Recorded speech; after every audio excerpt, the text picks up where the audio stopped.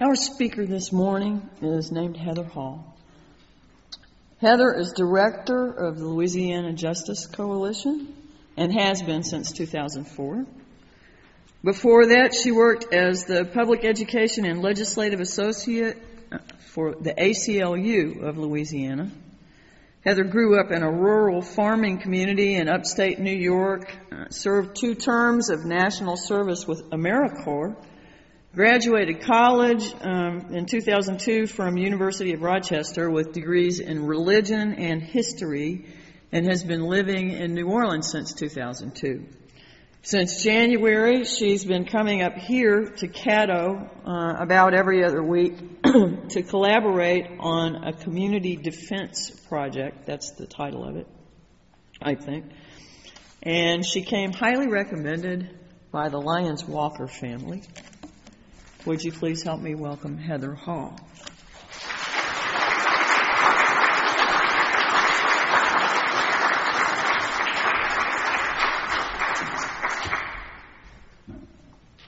Good morning. Thank you very much to those who are responsible for inviting me here and to come and talk about public defense, and to everybody else for coming in spite of that. Thank you for also just really a wonderful introduction. It was really very moving, and some of the people that I'm going to talk about today are here in the room, and they're some of the people that I just respect and love as much as anyone in the world, so I feel really fortunate to be here in your company today. I want to ask how many of you know the name of the district public defender in Caddo Parish, if you know what his name is. What about Bossier or Webster Parish? It's the 26th. Or even DeSoto and Sabine. I wonder if anybody knows the name of the new state public defender. Just came on in June. Great. Couple. Is there anybody who knows the deputy public defender and is charged with overhauling the quality of juvenile defense services across the state? You should know him. He's here today. Or if you know the name of the first social worker in the state of Louisiana to be associated with a public defender office, to single-handedly, step-by-step, take on the vast machinery of our prison industrial complex and bring change to the criminal justice system. She's here today, too.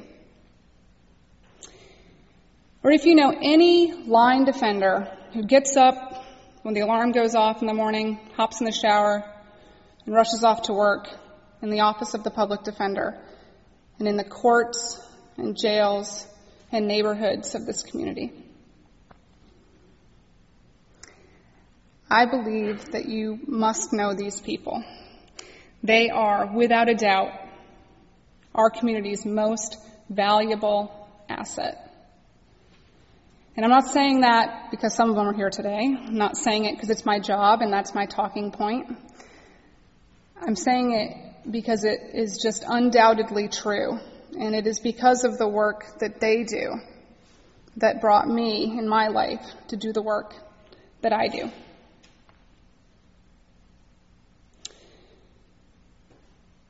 The truth is, it's really hard to appreciate the right to counsel until you've been accused of a crime, arrested, and you need a lawyer. And so I think it's actually a really productive exercise, as unpleasant as it may be, to imagine leaving church today and being arrested. And I know you've got a grocery list in your pocket, you've got kids to pick up, you're having people over for dinner. You should really find time to walk the dog. You want to make the most of every minute that's left of this beautiful weekend, because you've got a mountain of stuff ahead of you next week. But if you're arrested and you go to jail, your life stops. And if you get your phone call, just to keep in mind, it's going to cost you $4 a minute to call from jail to try and figure out how you're going to manage the next hour, the next day, the next week. And when you're sitting in jail, it's going to start to dawn on you what you're up against.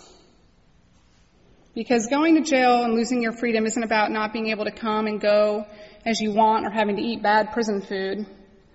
It's about losing control of your future and becoming part of a system that doesn't make sense to many people, even the people that work in it every day. It's a system that doesn't work particularly well. It's a system that moves at the pace of a snail. It's a system where a piece of misplaced paper or the failure of a police officer to show up means you lose another 3, 6, 9 months of your life. When you're in that system, you have one ally, and that ally is your lawyer. And it is your lawyer's job to protect your rights, to assert them, to figure out what work needs to be done so that your story gets told, to do that work, to negotiate for your best interest, to get an outcome for your life. That lawyer holds your life and liberty in their hands. And if you are too poor to hire the lawyer of your choosing, you are going to be appointed a lawyer. And you're going to sit there with all your life running by and you're in jail and you may not even know that person's name. And you're going to sit there and you're going to know that lawyer, that person who holds your life and liberty in their hands doesn't know your name. And it's in that moment that the right to counsel starts to mean something. I would say it's in that moment the right to counsel means everything. Clarence Earl Gideon was 51 years old when he was arrested on felony charges in Florida. He was brought to court. He was too poor to afford an attorney, so he asked the court to provide one for him. The court refused. So Mr. Gideon represented himself and was quickly tried, convicted, and sentenced. And from a jail cell in Florida, he hand-wrote a petition in pencil to the United States Supreme Court saying that it wasn't fair that he was denied an attorney simply because he was too poor to afford one. And the Supreme Court agreed. And in 1963, Gideon versus Wainwright, the right to counsel was guaranteed, and Clarence Earl Gideon became an American hero. But Gideon isn't just a court case, and it's not just a citation in legal proceedings. Clarence Earl Gideon was a human being. He was a man. He was a son and a brother. And he worked almost every single day of his life. He was a husband. He was a father. He had 6 kids. And he wrote in a letter to the Supreme Court, he wrote, "I am not proud of the story that is my life, but I hope that one day I am restored to the love of my children, for that is the only love I have ever known." And so when we talk about Gideon, we talk about the right to counsel, I always try to think about Gideon the man, Gideon the human being. And I think about the stories that I heard from a number of prisoners pre-trial represented by the Public Defender Office in the Caddo Correctional Center. Our social worker in Caddo Parish, Jamie, and I spent 6 weeks in jail interviewing people, listening to people's stories. And every time I think about the right to counsel, every time I think about public defense, I think about Mr. Gideon, and I think about the stories that I've been lucky enough to hear from prisoners. And I want to share a couple of them with you today. I want to share the story of a young man, 18 years old, arrested in jail, worried that he was going to be able to receive his Pell Grant, financial aid scholarship, worried because college registration was 2 days ago and he missed it because he was in jail, knowing that if he's convicted of his misdemeanor And he was then ineligible for his Pell Grant. It didn't matter if he got registered. It didn't matter if he got out in time to go to classes because he wasn't going to be able to afford to go back to college. I want to tell you the story of a young woman who stole a credit card from her mom to go to the gas station and buy $20 worth of food for herself and her 2-week-old baby. Or the story of a guy who'd never been in trouble before his whole life. That's actually not true. He was in trouble when he was 14. He was drinking beer behind his grandmother's house, and he got caught by his grandmother. He got in trouble with his grandmother. But now he's 34, never been in trouble. And his wife's sister leaves her husband because he's abusing her, and he finds himself the provider of not only his wife and his 2 kids, but his wife's sister and their 3 kids. And so he comes to the oil fields of Caddo Parish to try and make more money to support his family. And he works 10 days straight, and he goes out, and he decides he doesn't trust himself to drive home. So he falls asleep and spends the night in his friend's car, and he wakes up to sheriff deputies. And he's in jail the day that I interview him, the $5,000 bond. He's been there for 12 days.